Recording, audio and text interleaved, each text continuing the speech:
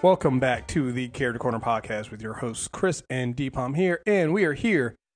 Oh man, we are. Guess we're finally doing it, huh?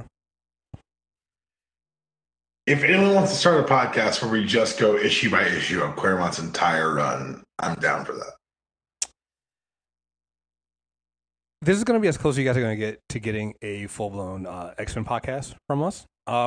We haven't done X character in a while, and mainly because it's just so much to talk about. But I had the brilliant, some may say foolhardy, decision to start doing Chris Claremont's X-Men run as a part of our Character Corner, and that is a lofty goal considering this is a man who had like a 17-year stretch on X-Men. Also, coupled with the fact that legitimately, like before we get started, full disclosure, we love the. I'm gonna speak for you.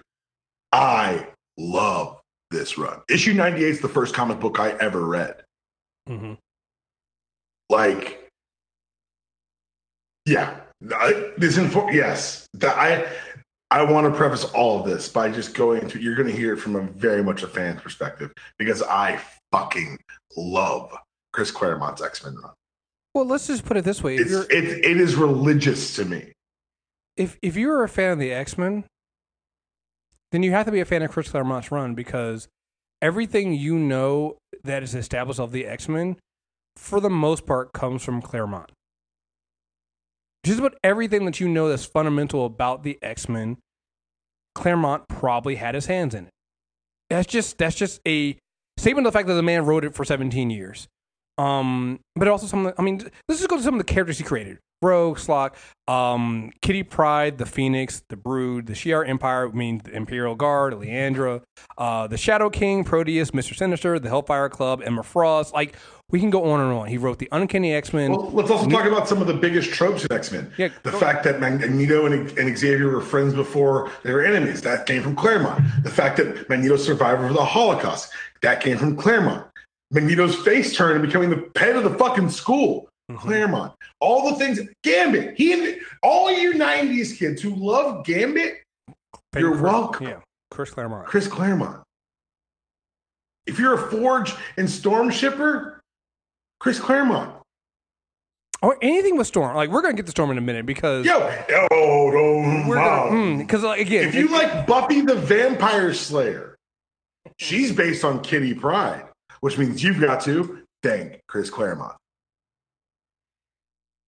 Reading through this, so full disclosure, and I said this when we were doing, and by the time you guys listen to this, it might already be out. But one of the things in my brilliant ideas for one of our rewatches this month, because Dark Phoenix is coming out next month, and we wanted to kind of just ram it in there about how much I don't fuck with the X-Men from Fox.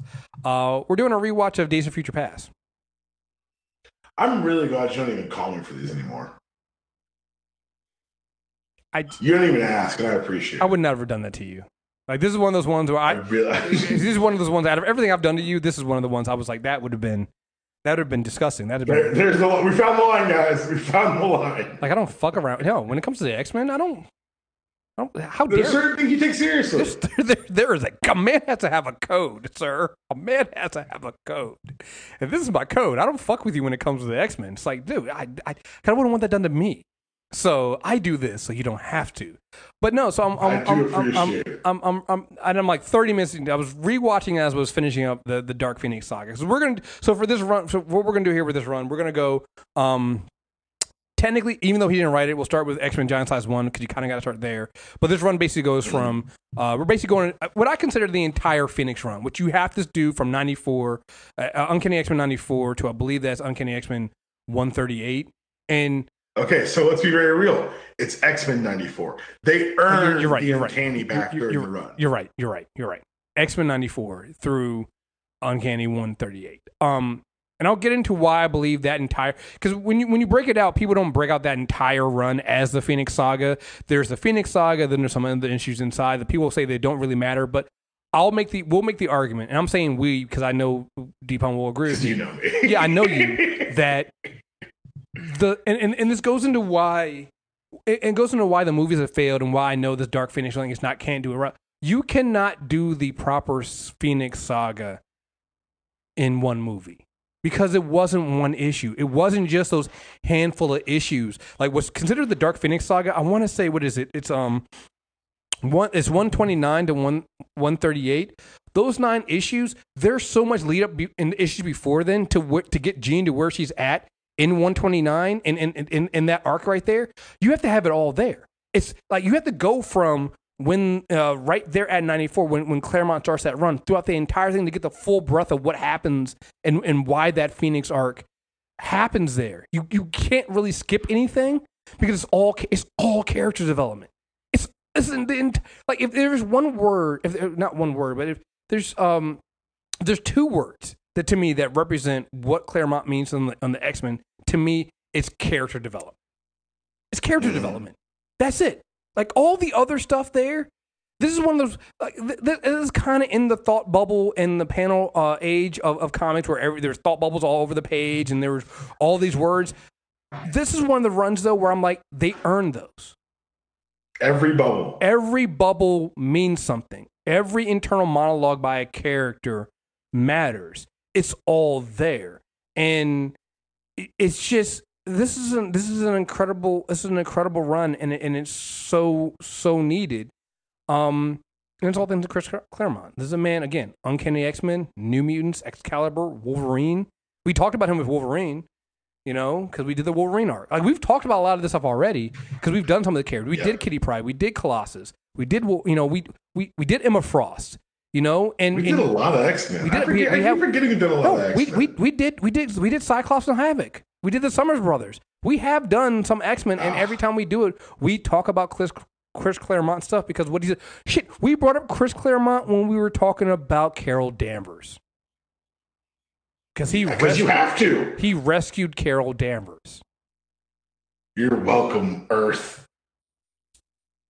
Without Chris, I'll say it. Without Chris Claremont, you don't get a Captain Marvel movie. No, and people think that might be hyperbole. It's really not when you look at where the character was when he grabbed the character. Yeah.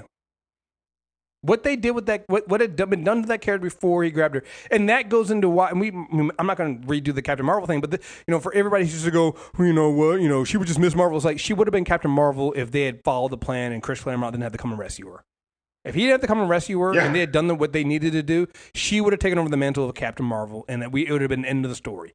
That was the end of that series. That's how the series was going. That's how that series goes. That's what our arc should have been. They didn't do it. Chris Claremont had to come in and rescue Carol Danvers, and honestly, we're all better for it. But he rescued her. He did it. And I'll say this. We're going to be talking about this a lot. And I don't say this very much about, white male writers, but Chris Claremont does things with female characters in here that you don't see often. Hell, you don't see what some of the things he was doing with female characters. You don't see that in comics today. Yeah, people are saying that's too risky or that's too far. He remains ahead of his time. He was so far ahead of his time because he introduced so many female characters and giving them agency, real agency. We'll jump into one of the first things, again, people go into why don't you like what they do with the X-Men comics and the movies and stuff like, why don't you like that? It's like perfect example of this. So you bring it up all the time. You have Jean Grey is so plain in the movies. You have no mention of one of her best friends being Storm. Not one of her best friends. That's her sister. Yeah. Like the relationship between those two is so well developed. When I reread this, when I start rereading this, when I reread this, people are like, "Why are you bringing it up? It's such a small thing." Like you've never read the material. It's not small. It's not small. It's not small. It's not small. It's not small. Storm is a woman who is out of place in a strange world, strange culture. This is a woman who doesn't understand why you have to wear clothes. I'm dead serious. All right, we're dead serious. She does not understand why. And her friendship and bond that she forms with Jean. At one point, so let me ask you this before we even get down into this. How did you read these?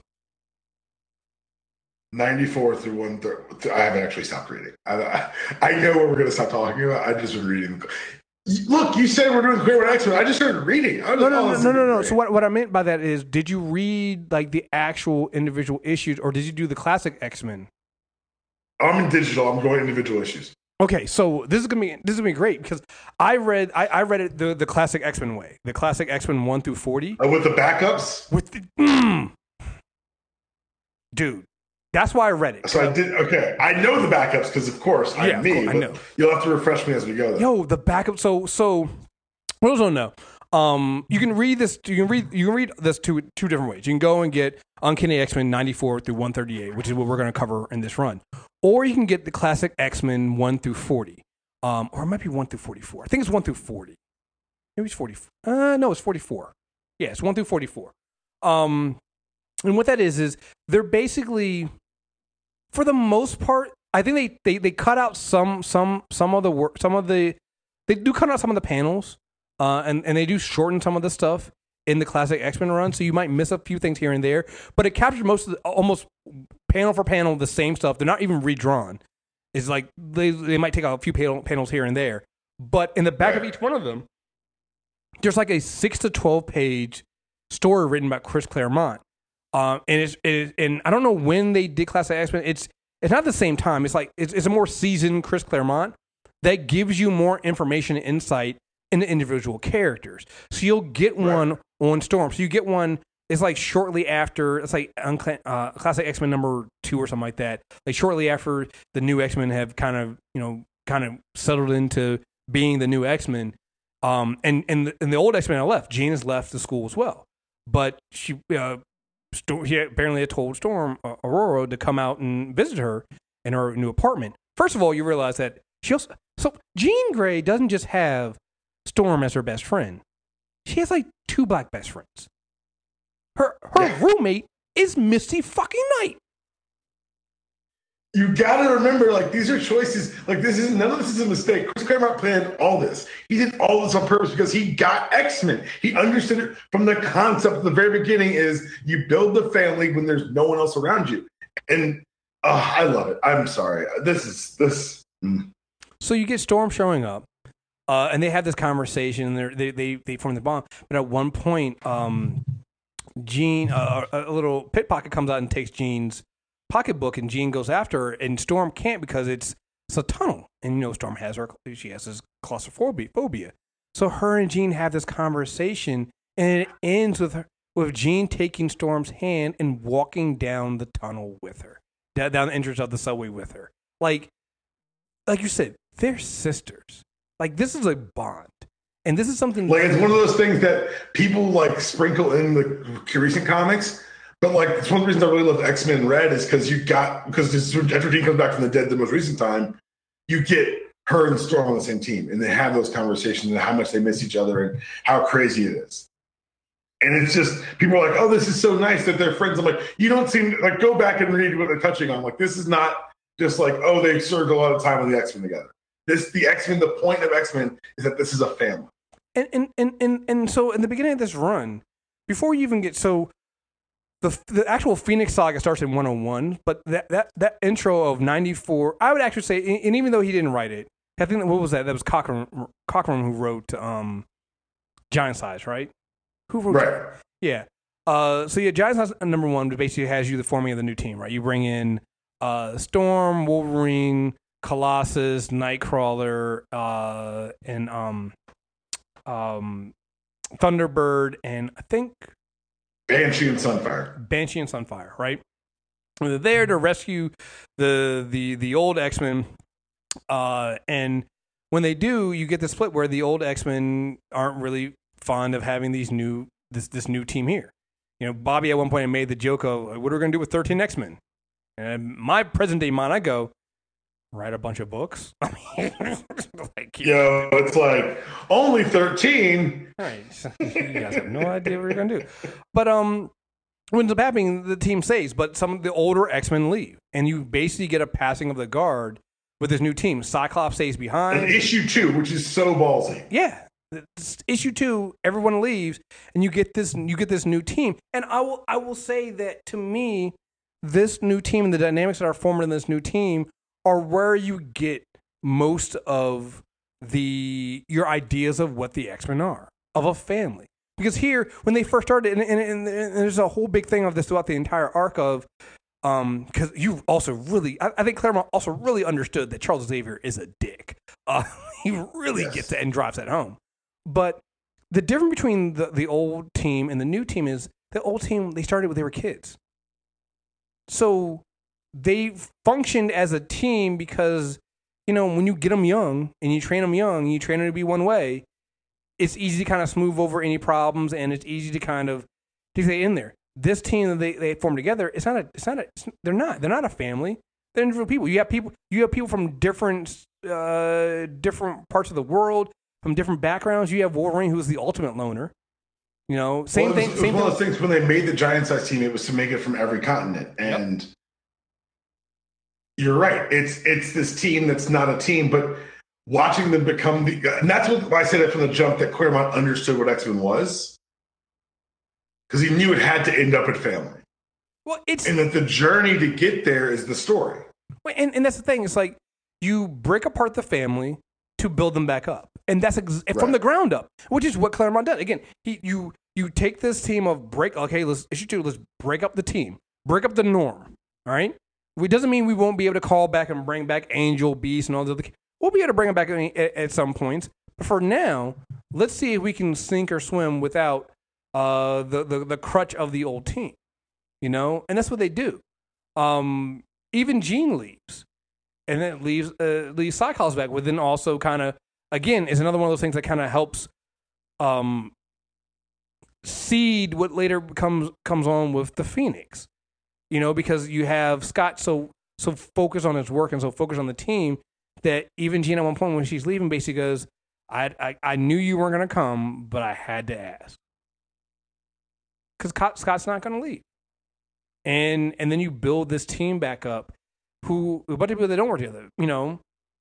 Sean Banshee doesn't work. It's just as much of a loner as Wolverine is. You have Shiro leaves before the fucking ink dries. Right. It's like, don't. It basically said, and don't bother calling me. I don't want to hear it. I don't want to. Don't call back. Don't call back. John Proudstar is always feels inadequate and feels like everyone knows about him dying. It was like 4 issues in. Maybe like 3, maybe not even that. No, 3. 3 issues in. 97. Right? Yeah, 97, he dies. No, 97, 96, jeez. Yeah, it's because like 98 is the, because 97 is the Havoc and Scott issue. You're right, yeah. And 98 is the Christmas issue, because that's my first issue I ever read. Mm-hmm.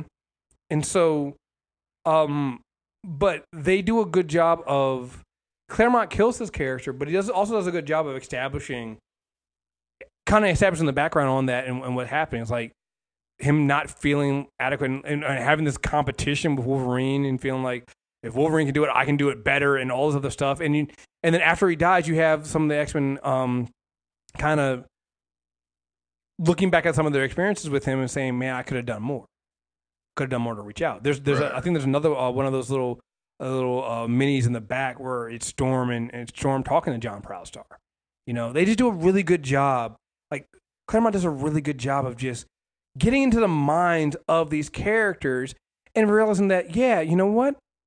They're new. They don't know each other. It's going to take a while for them to gel as a team. They're not going to operate as a team at first. And you know what? That's going to drive somebody like Cyclops fucking crazy because he's all about, he's all about the team. In the background of that, you have Professor X isn't really any help because he's having, you don't know at the time, but he's had this psychic connection with Leandra, who's sending him through all kinds of the psychic. Which, by the way, him setting the stages for that so early, it's one of those things that you and I talk about when you give a writer and an artist and a team a lot of runway, that they really surprise you, and clearly they had their own way here.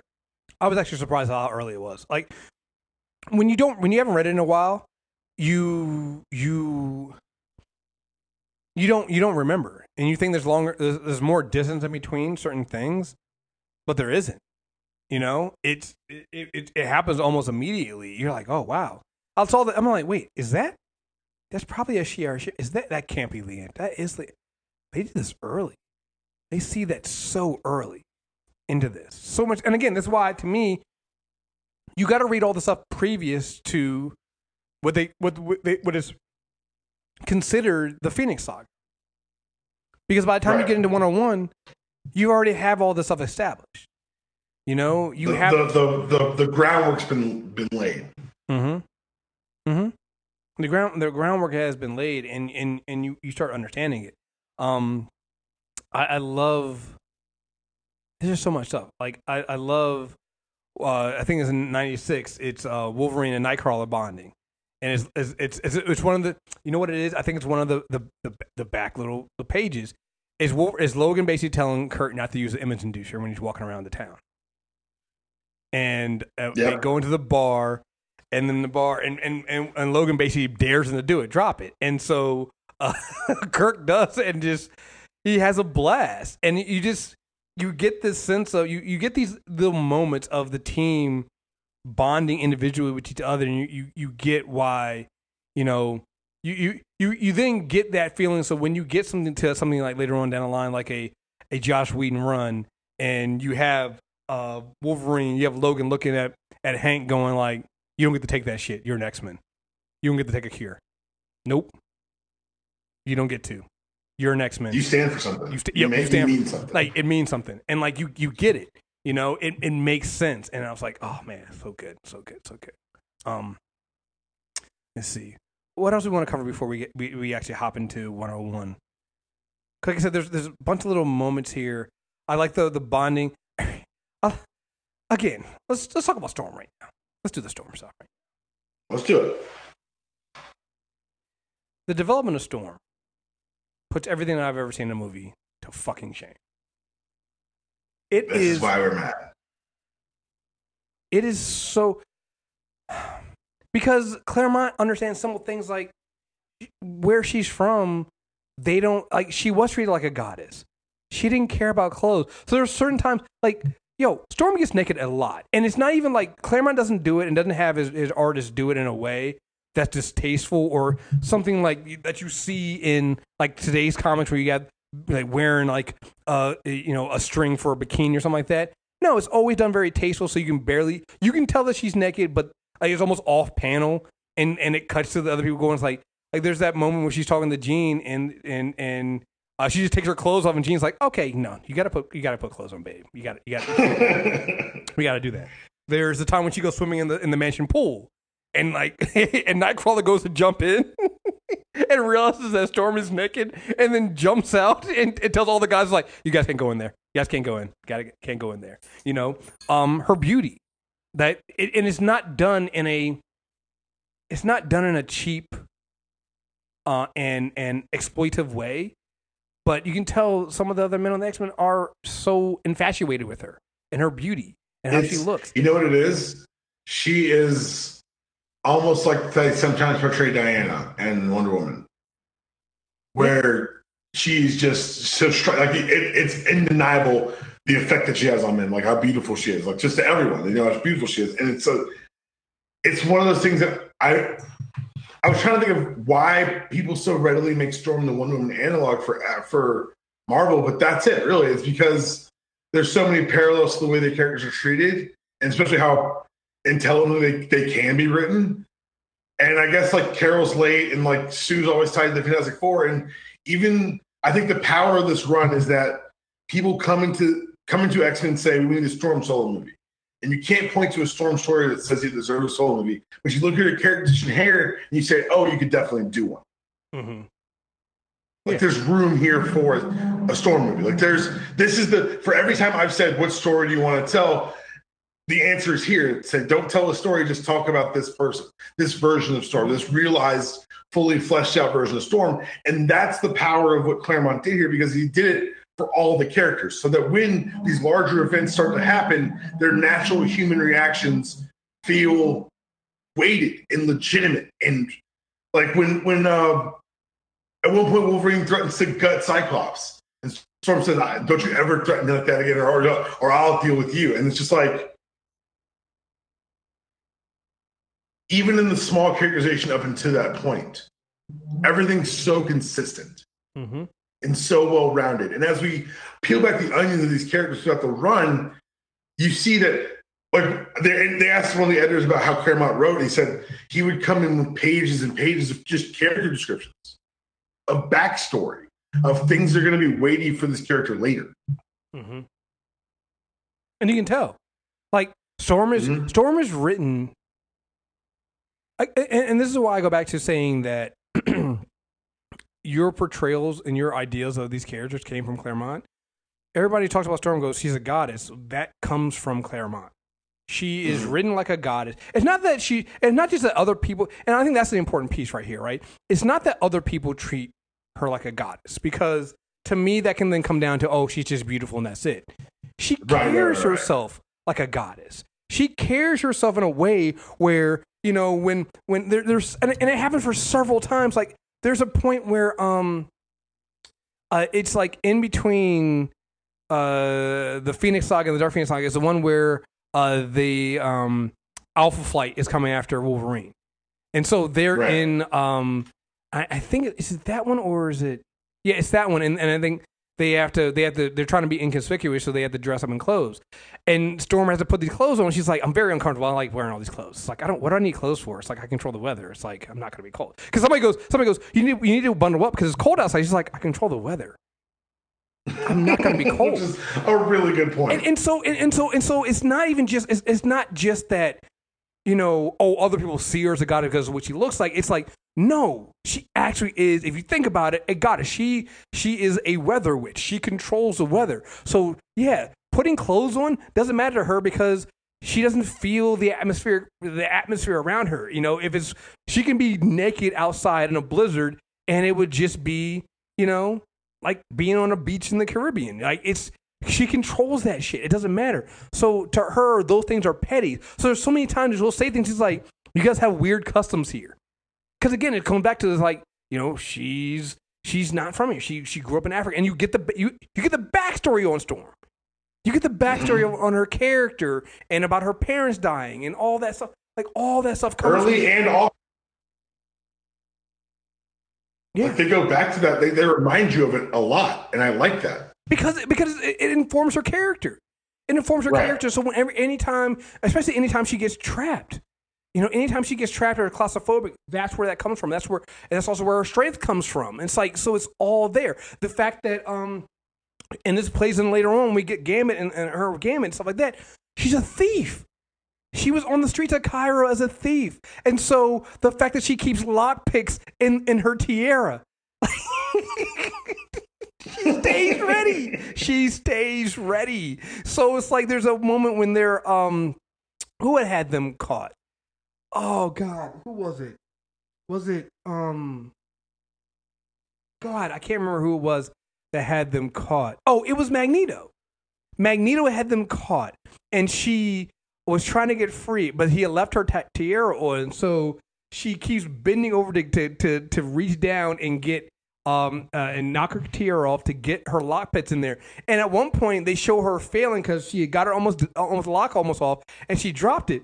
The next point you see, like a couple pages later, you see the X-Men are free and they're all out. And what you find out is, oh, she just started it again. Because she had 3 lockpicks in there. She got the second lockpick, and she was just like, it just took me more energy and more time to do it the second time. You're like, yo, Storm's kind of badass, yo. She could, like, she can do this. Like, she's not just some frail woman that just controls the weather, right? She can actually take care of herself. Again, she grew up on the streets. That's where this came from. And in a way, when you think about it, also going back to what Claremont does, Claremont pretty much establishes that the first X-Men that Charles Xavier ever really meets is technically Storm. She's the one that picked his pockets in Cairo. Mm-hmm. That's a really good point. Yeah, she predates Jean. Right. That's the start. And after that, he then meets the Shadow King. Like, so, but that's the beginning of it. Like, Storm is technically the first mutant that gets him the idea of creating the school and doing this stuff because this little girl picked his pockets and shit. Like, it's just, and all this stuff comes from Chris Claremont. Like, it's just such a fantastic thing to do. And it's just perfect. Perfect. Perfect. It's so wild to go back and reread it now. Like, anyone's like, I really hope someone says, "Oh, I've never heard of this. I'm going to give it a shot because they talked about it." But I'll just know that I'm jealous of you because I wish I could read this again for the first time. No, and it's good. And here's the thing: like, I don't say this more normally about stuff written in the 70s and 80s and things like that, but it's good.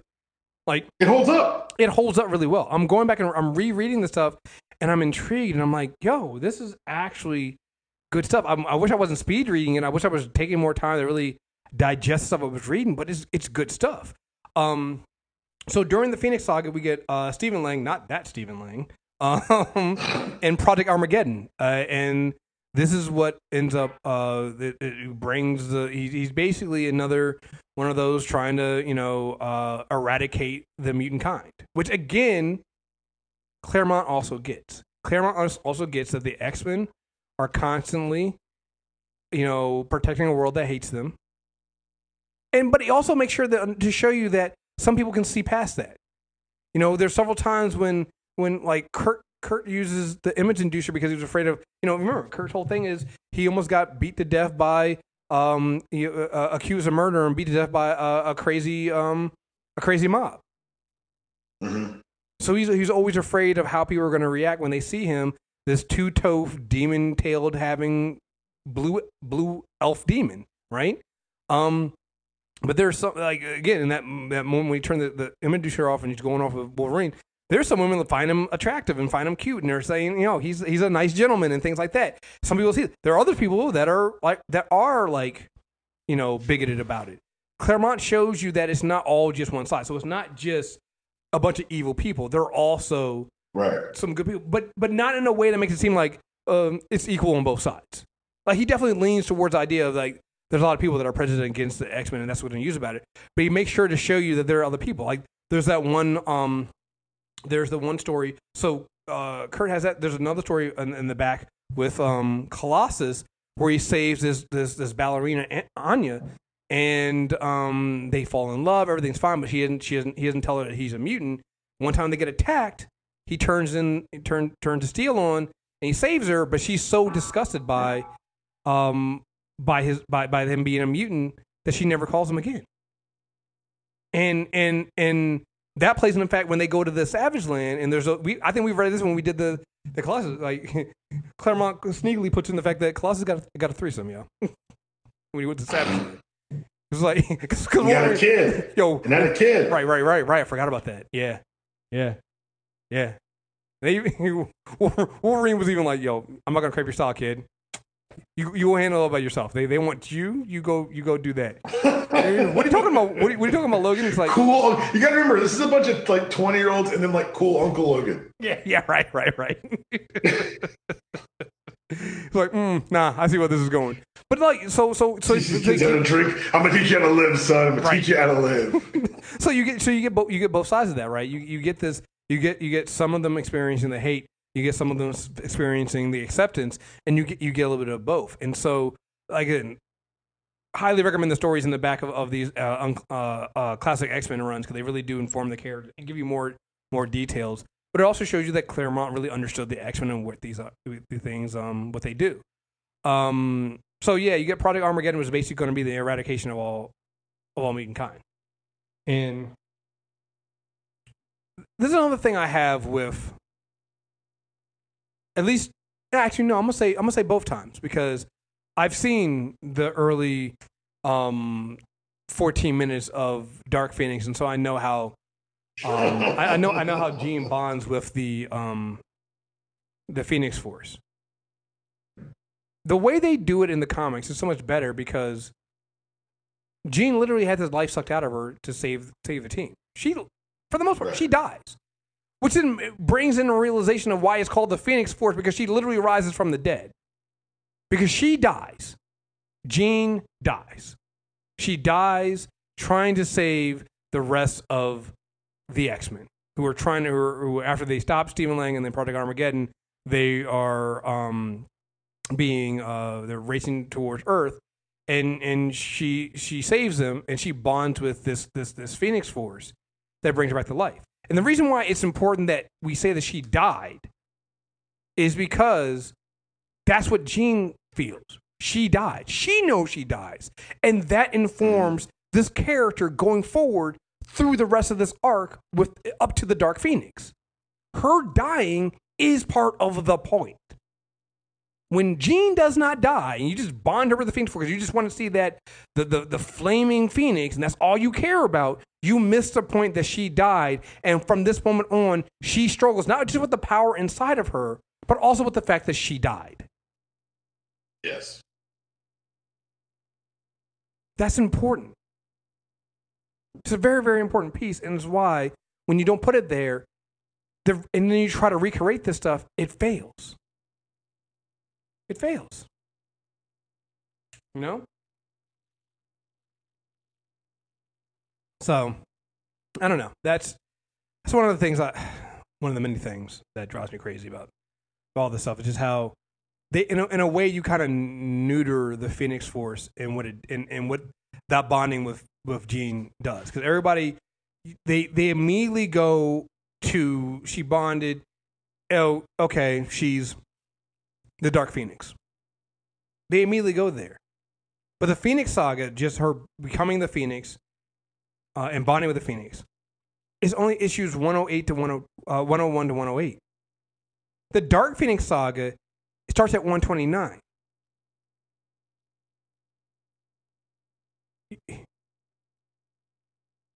It's so fast. You have 21 issues. You have 21 issues, and even then, it doesn't really start. Her turn to Dark Phoenix doesn't start in 29. So it's like you get more than that. You have over 21 issues explaining how this turn happens. And so they want to make it so fast. They want to make it happen, like you said, in a movie. It's honestly, to do it right, you do it the MCU way, which is you start with the X-Men and Iron Man 1, and then by the time you get to Endgame, that's when you have Dark Phoenix. Because then it would make sense. Good. Yeah, I mean, I'm laughing because you're so right. It needs to be that long. It needs to be that protracted. Because so much stuff happens in between here. You know? You have so many other things that happen, so many other bonding happens. Like the big piece being like, so in between this, so after the bonding with the Phoenix Force, and they try to stop the neutron force inside of the MCON crystal, that's when you see the two forces. That's actually the first time you see the Dark Phoenix, right? Because you get that you get Jean rejecting the Dark Phoenix side because she's bonding with her love and compassion with the Light Phoenix, right? So she bonds with that. She still has the power of a god. She has all this power inside, but it's still got this dampener on it, right? At that point, where things start to slide is when they come face to face with Magneto. There's this whole thing where, and here's the other thing too. So the importance of the fact that even after she's bonded with the Phoenix Force, Jean is holding most of the power at bay is important because that's actually how, what was it? Was it Mesmero? Or who was it that took all the X-Men and put them into the circus? Oh. Arcade? No, it wasn't Arcade. I want to say it's Mesmero. Probably Mesmero then. Yeah, I think it's Mesmero. The reason why that's important, it's Mesmero. The reason why that's important is he was only able to hypnotize Jean, even though she has all this power, because Jean basically tried to turn her powers off and turn her telepathy off because it was too much. So it kind of dropped her guard. And that's important because Jean dropping the guard and dropping her guard on the Phoenix Force is what lets Mesmero get into him, and then it's also then later on leads to Mastermind getting in, which takes us down this whole path of the Dark Phoenix. Right. You know? And so that's important. So you have to show that. You have to show that it's, Jean struggling. Otherwise you have to lean on this crutch of this super powerful force got tricked by a bad guy twirling a mustache in the course of 1 hour. Right. Or worse, that it's always been inside of her and she doesn't know how to control it. And it's really about, it's not about any of that. It's not about any of that. The Phoenix Force is protecting Jean for most of the time. But when she's got all this stuff and all this hate building up on her, and the big one comes after this. So after the X-Men are trapped by Mesmero, who actually saves them is actually Magneto, because during this whole time, Magneto has also been reformed as an adult. At one point, the X-Men were keeping him as a baby. Because also in the background, this whole thing is the Hellfire Club is running a long con as well. Because I forgot to mention before all of this, the people working with Stephen Lang are also the Hellfire Club. They're all there. The Hellfire Club is off this entire thing. So when you think Hellfire Club, you think Dark Phoenix, you think, 129. I think even when they officially list on Wikipedia, the official first appearance of the Hellfire Club is 129. No. Hellfire Club is mentioned almost early on. It's mentioned way early in Claremont's run. Way early in there. Now, as villains with like maybe not the villains of, maybe I'd give you 129. But before then, they were operating way before then, and you see them in the background. You see them there. You see you never, because I think also 129 is technically the first appearance of Sebastian Shaw, but you have mention of Shaw before then. You have Mastermind, as I think Mastermind is the Black Knight. You have all these characters here. Later on, you get Tom Cassidy. You find that Tom Cassidy and Juggernaut are working for Eric the Red, but is also in contact with Stephen Lang and all these other. Like all these things are working together, right?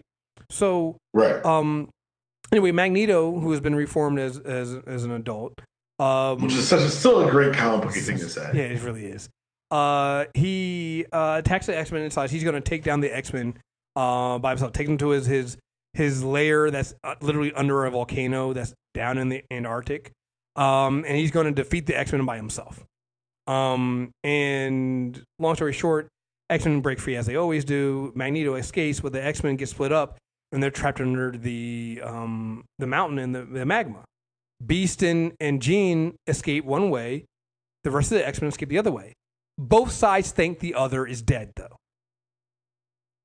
Oh, I forgot to mention at this point, Charles Xavier has also gone back to Leandro, is running around space with Leandra in the Shi'ar Empire. So, because it was time he had shit to. I can't make excuses for Chuck. They had this bond. You know what it is? The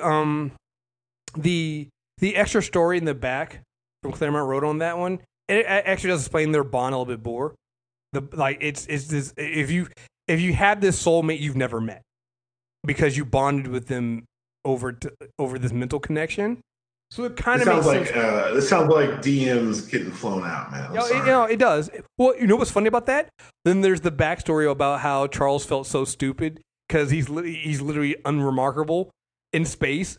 Like he goes to Throne World with Leandra, and he's tired of being treated like he basically tried to be treated like he treats the X-Men as a child, and so he there's this whole story that kind of has him getting over that shit and everything like that. But he just found it funny because he feels so out of place. Because it's like on Earth, Charles Xavier is the big shot, right? Charles Xavier is a leader of the X-Men. Charles Xavier can read people's mind and can do all this stuff.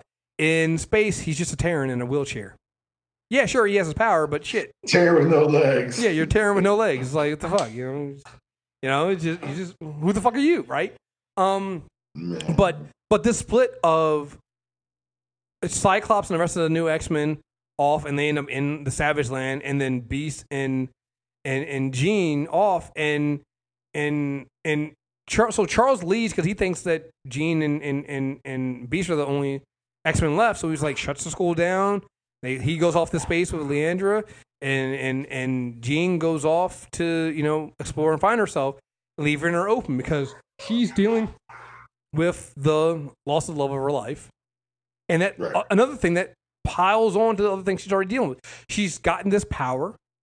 This is, and all this stuff is happening soon after she gets the power. She's gotten no real time to talk. She's gotten really no real time to kind of embrace this power, even understand the power that's even inside of her. It really, yeah. Right. So there's none of that there, and so it leaves herself open, and Mastermind starts working on her and using his delusions to form this bond and this love with her, as Jason Weingart.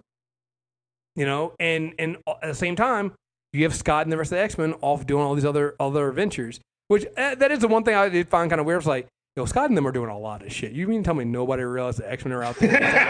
Like, they are doing a lot of Scott's been very busy. They are very fucking busy. None of this made the news. But at the same time, even like Wolverine like is like, yo, you're not even going to cry for the woman you love? And I will say this. Claremont does a better job of explaining Cyclops' frame of mind than anybody else. He's not a pushover. He's not a Boy Scout. You know? He's a leader trying to struggle to hold things together.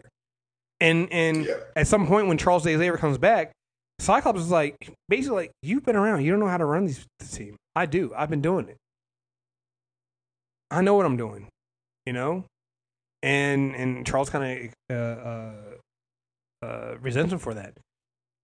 You get Scott and Colleen Wing start a relationship. You know? As all this stuff is happening in between. So all this stuff builds up together, and then you get the Proteus saga. Because, again, which again, the way this is set up, because that gets set up before the Phoenix saga. That gets set up when Eric the Red and them attack and on Muir Island. Havoc and right, of course, yeah, right, and they free Magneto and Mutant X accidentally gets out. All that and that you forget about that shit, and then it comes back. Like Claremont did a really good job of setting up things that didn't matter until many issues later. It's so they said that one of the editors said that he would when he got stuck on what was to write next, he would just go back and look at the last 20 issues and see the things he hadn't touched on yet. I mean, it makes sense. It was like you and I celebrate writers leaving threads for the next writer. Mm-hmm. He was leaving threads for himself. You could tell. It's like all these things would just pop up in there and you would see it, you know? Thrown in there. So you get Proteus and the son of Moira and Joseph McTaggart, and again putting the team through the paces, putting the team through the ringer. You also finally get the combination of the two teams back together. So you get Beast and then Charles Xavier, and then eventually Jean realizing that the other X-Men are alive and coming back together. You know, and it's kind of awkward because Jean has all these powers and she can tell that Scott has been with Colleen and she's mentioned, and when Scott first runs up on her, she says the name Jason. Like it's never good when you run up on your girl after not seeing her for a little bit and she calls you by a different name. Not a great sign. Not a good sign.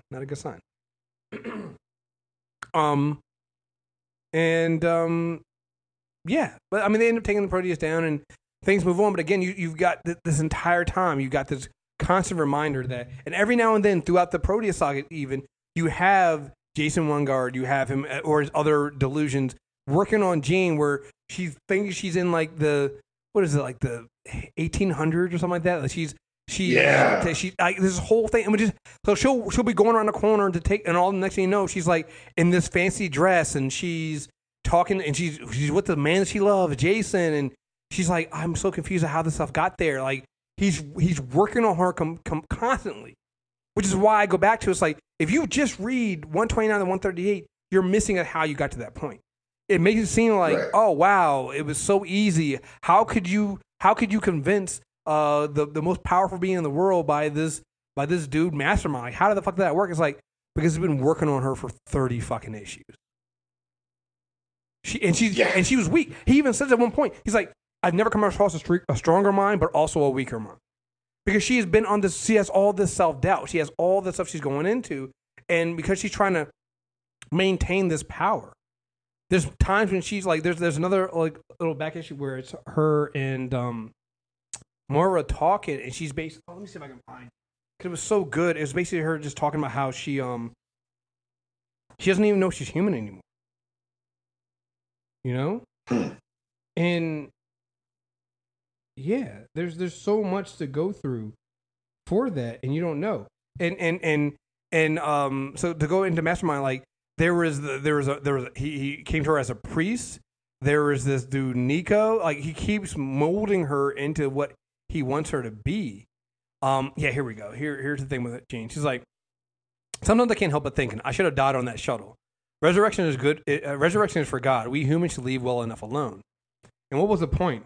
I saved the X-Men so that they could die a few months later? Thanks a lot. Scott used to say I was his window on the normal world with me. He could try to touch feelings he spent a lifetime locking away to keep himself from being hurt. But he was my anchor as well. And I never more so than after this, my change, his strength, his love, reminded me, reinforced what it meant to be human. Without him, yeah. And that's what it is. It's like Jean lost her anchor. She thinks that Scott's dead. So all of this stuff matters. The X-Men being thought to be dead, and that, again, like she said, she got all this power. She got the power of a god to save herself and save the X-Men, only for them to die again, as far as she knows, die a few months later. Like, Jean's going through it. She's barely holding on. It's a reminder right here that this isn't superhero comics. This is Shakespeare. Yeah. Like, it's just, and it's something I talked about, I forget, I think maybe in-game, one of the reviews, we talked about how the best storytelling gets you in the door with the super, keeps you with the man. And that's what this run does. And if you've got a favorite X-Men, guess what? They're your favorite X-Men because of the characterization they received during this stretch. Logan, Jean, Scott, Aurora, Pete, Kurt, Kitty. It all comes from this little window right here we're talking about. It's crazy how influential one writer can be. Mm-hmm. Given, I guess, 17 years. Mm-hmm. And you get Jean struggling with this because the Phoenix is giving her the powers of a god. It's giving her the powers to creation. It says at one point the Phoenix comes out and it says, "But you offer, O man, what I already possess, for I am Phoenix. Now and forever the power of creation is mine. Through me the circle remains unbroken. With me comes the end that is itself a new beginning. Mine is the fire that consumes, yet from its ashes brings forth new life." You know? And then that's Jean struggling with the fact that Phoenix says, no, that's not what I want. Phoenix doesn't name nothing more. I am a human being. I am Jean Grey. You know? And then you have here, you have Mastermind saying, Lord, love a duck. Poor darling Psyche's more fragile than I imagined. What is more good fortune than I ever hoped for, with a Jean Grey's corruption because of my total victory over the X-Men. And make no mistake, my sweet beauty, you will be mine. Sooner than you suspect, far more easily than you can dream possible, because you see in your heart and soul, you are already the Black Queen. It's just like it's a systematic takedown of Jean when she's at her most vulnerable, and none of the portrayals, live action portrayals of Jean and the Phoenix do that. It always comes down to the idea of Professor X locking away her powers and afraid of what she can become, or she's like it never gets to the fact that, you know, the power was a power for good. It was a power that's born out of love. That love got corrupted when she thought the love of her life was dead, and that she couldn't use that power to agree. So then we get into the Dark Phoenix saga. And like I said, there's a lot of here, so we're skipping over a lot of stuff. But trust me, some of the stuff we'll probably come back to because we're going to continue talking about Claremont stuff. So we'll probably have to come back and talk about some of these other threads, some of these characters here. But like I said, it's so hard to talk about this stuff because there's so much character development for all of these characters. This isn't like, even though we're focusing on Jean here right now because it's the Phoenix saga, so obviously you got to focus on Jean. But every character in this arc is expanded on. There's one where Colossus goes back home. You know, Aurora takes him back home for a bit, and he has to deal with the fact that he can never go back home again because the people he grew up with feel like he abandoned them in their war. Again, going back to the idea of Marvel Comics always taken from the world around you, they bring up the fact that the Russians had fought the Mujahideen, and you know his friends and family, some of them died because they were fighting. They got drafted to the war, and Peter was off on the other side of the world running around with Westerners. You get Alpha Flight coming to try to take Wolverine. bad idea, but they come and do that. You know, it's all this stuff. Thus setting himself up for a long and very future of being the jobbers of the MCU. Right, poor Alpha Flight. Right. I feel bad for them because it was a job they didn't want to take, but the job they had to. So, boy, so bad. But yeah, everybody gets a character development. But this is really Jean's story, right? So 129 starts. I believe this is the first appearance of Kitty Pryde. And soon to be our eyes into the X-Men, because she's now going to be the youngest member of the X-Men going forward. Because you got to remember, at this point, and that's the difference between this team and the old team, this team weren't kids. They weren't kids. Right. And it goes back to what happens in that Joss Whedon run where Kitty tells, Emma, it's like, my first time meeting you tried to kidnap me and the X-Men. When I picture evil, I don't have to give them an abstraction. I just think of your face. Yeah. She's not wrong. It's like Emma, it's a bad first impression.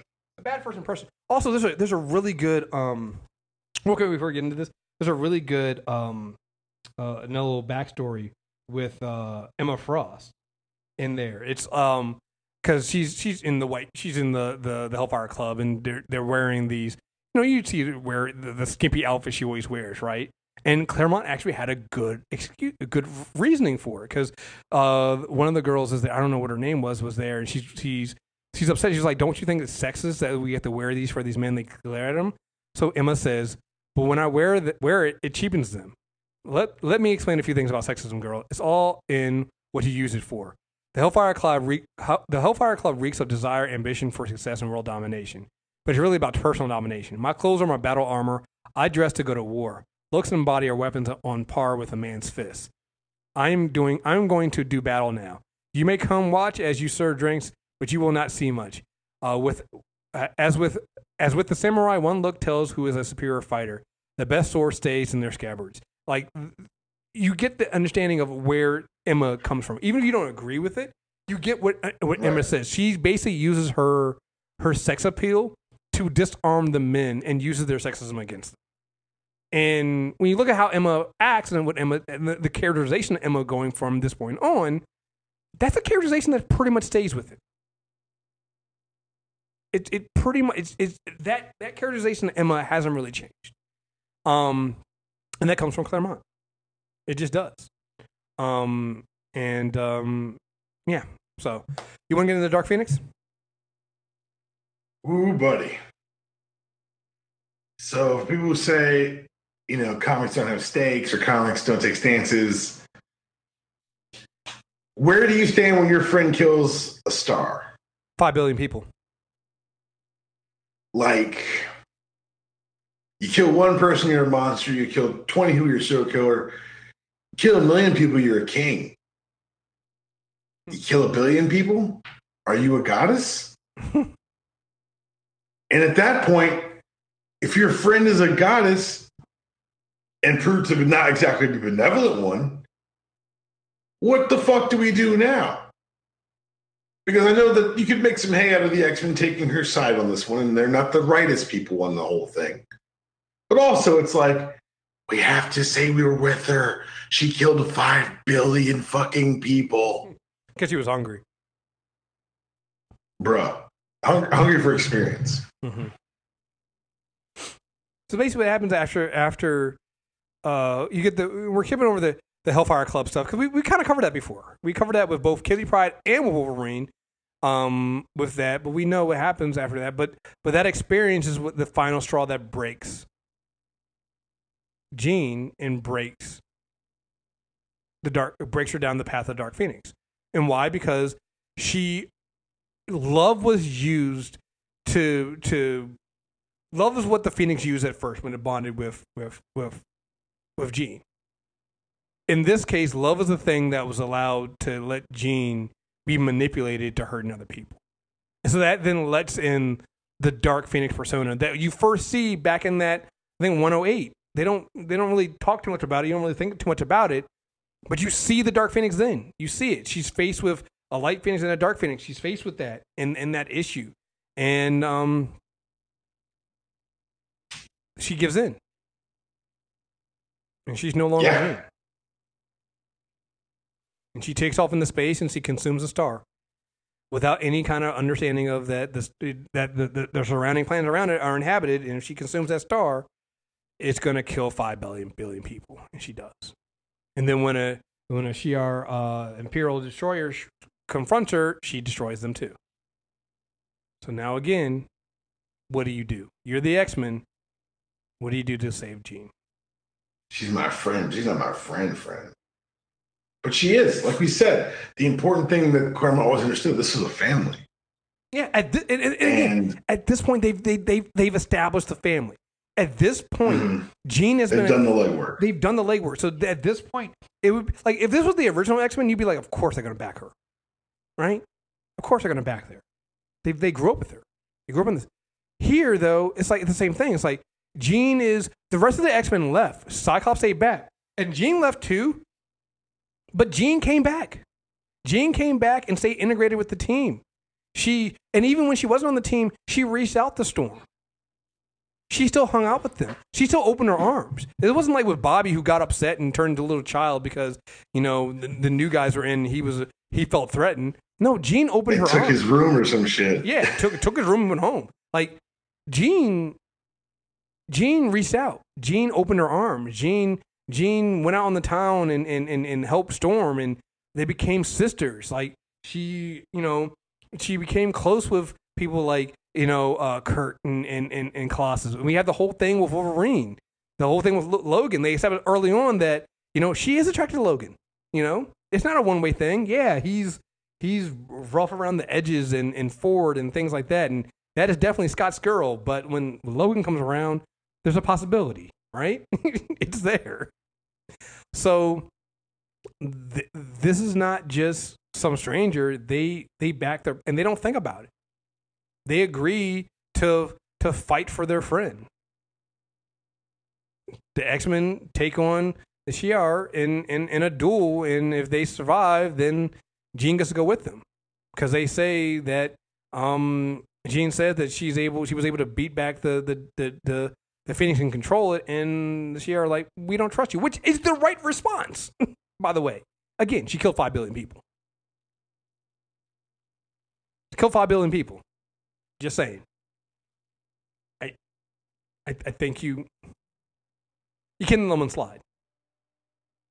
But it ends with Jean basically sacrificing herself. She sacrifices herself so that the X-Men can survive, and so it in a way it ends how it began, because Jean tried to say, when she first bonded with the it was, yeah, you're right, it's a full circle thing, because it goes from, sorry, I was talking but I was on mute. Yeah.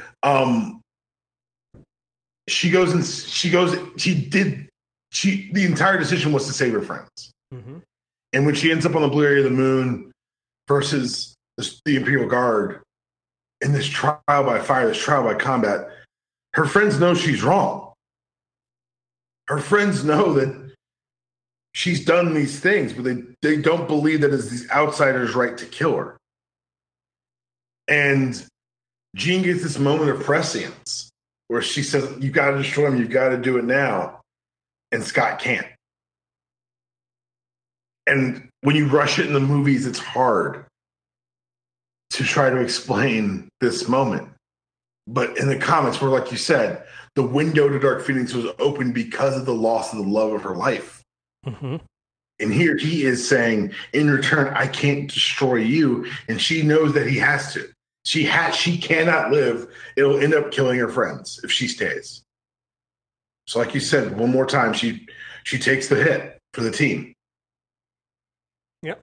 Wolverine said the same thing. Wolverine, at one point, because we forgot to mention this, there's a couple other things that Claremont gave us that are just great. He gave us a fastball special several times. It's not just one time.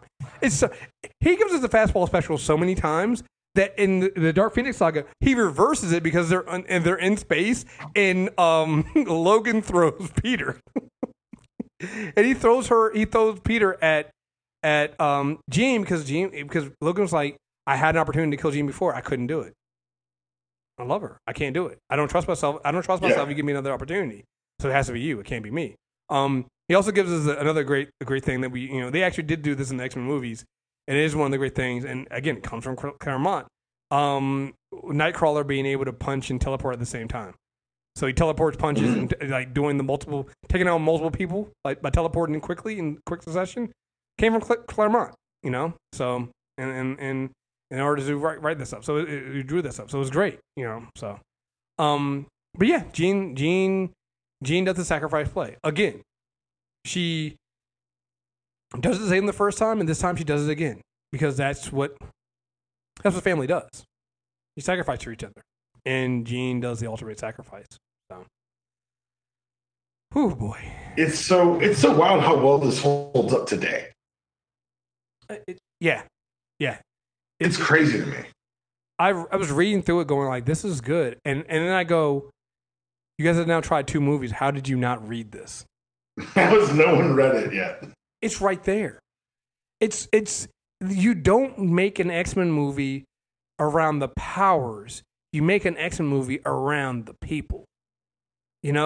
That's crazy talk, Chris. It's so crazy because so much of the every single one of those little extra 12 issues, 12 pages that Claremont did in the classic X-Men runs, that's what all there are. Every single one of them is breaking down the X-Men to their core and making it about the people. Every single one of them. And I know we covered this before because we read it. I want to say it's Classic X-Men 12. It's the one with Magneto, where you find out about Magneto and what happened to his family when he left. And then when he goes and there's another where his family, his child wasn't saved from the burning building, and his wife left him. Magneto left him. But then he wakes up and he finds out there's another fire and there's a woman and a child there, and he goes and saves them. He basically tells her, it's like, yo, the terror when it was Magneto that saved you, the terrorist, the mutant, tell them it was me. I saved you. I just it breaks down the character, and so you understand him so much. This is where you get that Magneto going, no, Magneto's not a bad guy. Yeah, he's a bad guy, but he's supposed to understand. You start understanding Magneto. You start understanding these characters better, right? You get it. You understand Wolverine and Logan and where he comes from and why he is the way he is. You understand why Kurt would have a problem walking around and how people look at him and feel about him. Peter, you have how Peter is and Peter's relationship with women after Anya leaves him and how he feels he's afraid of showing his true self because they might leave him. It's just all of this stuff, all of the stuff there. Aurora and you see in this, you see how she will eventually become the leader of the X-Men. You see, for sure. You see, it's. He sets up everything that comes up next in our next couple of podcasts really well here, and we'll end up coming back to these books because of the seeds that are planted. Yeah. It's all seated there because it's like you see it.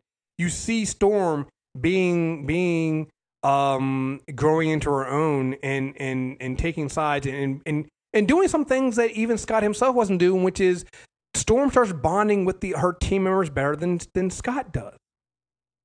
Which will then come down later in line when she's going to be leading the X-Men. Well, it makes sense. It's like she took the time in to find out about them and talk to them, and bond with them.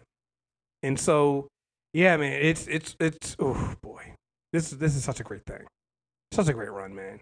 And I can't believe it. I can't believe it. It still holds up. It's not just it holds up so well, particularly even with us knowing how everything ends or where the story ends up. Just seeing him lay the pieces for where the story is going to go, it's really impressive. Yeah, this is long form storytelling at its best, for sure. At its best, and I'm really excited to see where we go from this and how we move on. So, anything else you want to cover in this one, man? We did pretty good. We kept it under just over an hour. This is the like Claremont run itself. This is the beginning. and they're going to build from here. And when you open with the Phoenix Saga, it's pretty ballsy. Yeah. Like he comes out, and that's really the first story he tells. Well, it's not even just pretty ballsy, but it goes back to it's pretty ballsy from Marvel to begin with. Remember, they started this with X-Men Giant Size #1 when they completely reshuffled the entire team. Because honestly, this is the X-Men, and this is the run that gets the X-Men selling. This is what makes the X-Men the big. This is what if you know about the X-Men, this is the run that does it. They were okay before this point, but the idea with that first team was to sell toys and to sell merchandise and to try to get international sales. Because I don't know, they're selling okay, but not selling like Spider-Man. You know, how can we improve that? This is the run that does it. This is the run that gets to this point. And we get Chris Claremont, who ended up co-writing X-Men #1 in 1991. It's still like the fastest selling comic of all time. Right. And he eventually left almost immediately thereafter because of grave differences. But to get it to that point, like this is what we get. This is the X-Men. This is, oof, boy, yeah. I'm both excited that we started this, but I'm also afraid because that means we're committed to it, and that means we gotta keep going. I'm good. No, I'm good for the commitment, but I'm sad because it's gonna mean matter at a movie I'm not gonna watch. So I'm not watching Dark Phoenix. Yeah, but I'm gonna get madder and madder by its very existence. As you should. But again, you guys read this, you guys listen to this podcast, you will now understand a better understanding of why we hate what they've done, what Fox did with the X-Men before. And it also goes back to, I mean, honestly, I trust Marvel Studios, and I'm glad that Feige's underneath them. But I also think that I'm pretty much okay with them taking their time, because to get it right, you really need to you need to put the work in. You can't just do what Fox did, which is just grab some characters, throw them on screen, and call them the X-Men. That's not enough. Right. That's not what the X-Men are. You need the character development. You need to put the work in. You need to put the time in to make it understandable. So, yeah. Yeah. So there you guys have it. I'm frustrated all over again with these movies now. This is gonna ruin those movies for real. Yes. Trust me. I just almost finished watching Days of Future Past, and hey, did you find the bad guy yet in that movie? It's Magni Trask. I'm saying there's no antagonist. Yeah, there isn't. That's the problem. That's one of the biggest problems with that stupid fucking movie. The bad guy's time. It's all very strange. It's all very strange. So it got made, which is very strange. Yeah. We need to do so much better. Anyway, folks, there you guys have it. That is our character corner on the X-Men Claremont stuff. Again, you can listen to us Spotify, iTunes, Character Corner, guys. We're gonna get some stuff in there. We're probably gonna do instead of going, we're gonna try to keep our every other going for this. And I definitely do I believe June is Pride Month, so we're gonna try to get. It'll either be a bonus episode or maybe it'll just be his own flat out episode. I don't know yet. And we're going to talk about some of the LGBTQ characters across comics. So we'll do some of the DC ones, we'll do some of the Marvel ones, even some of the ones that we've seen in Image and other comics there. I think that'll be a fun one.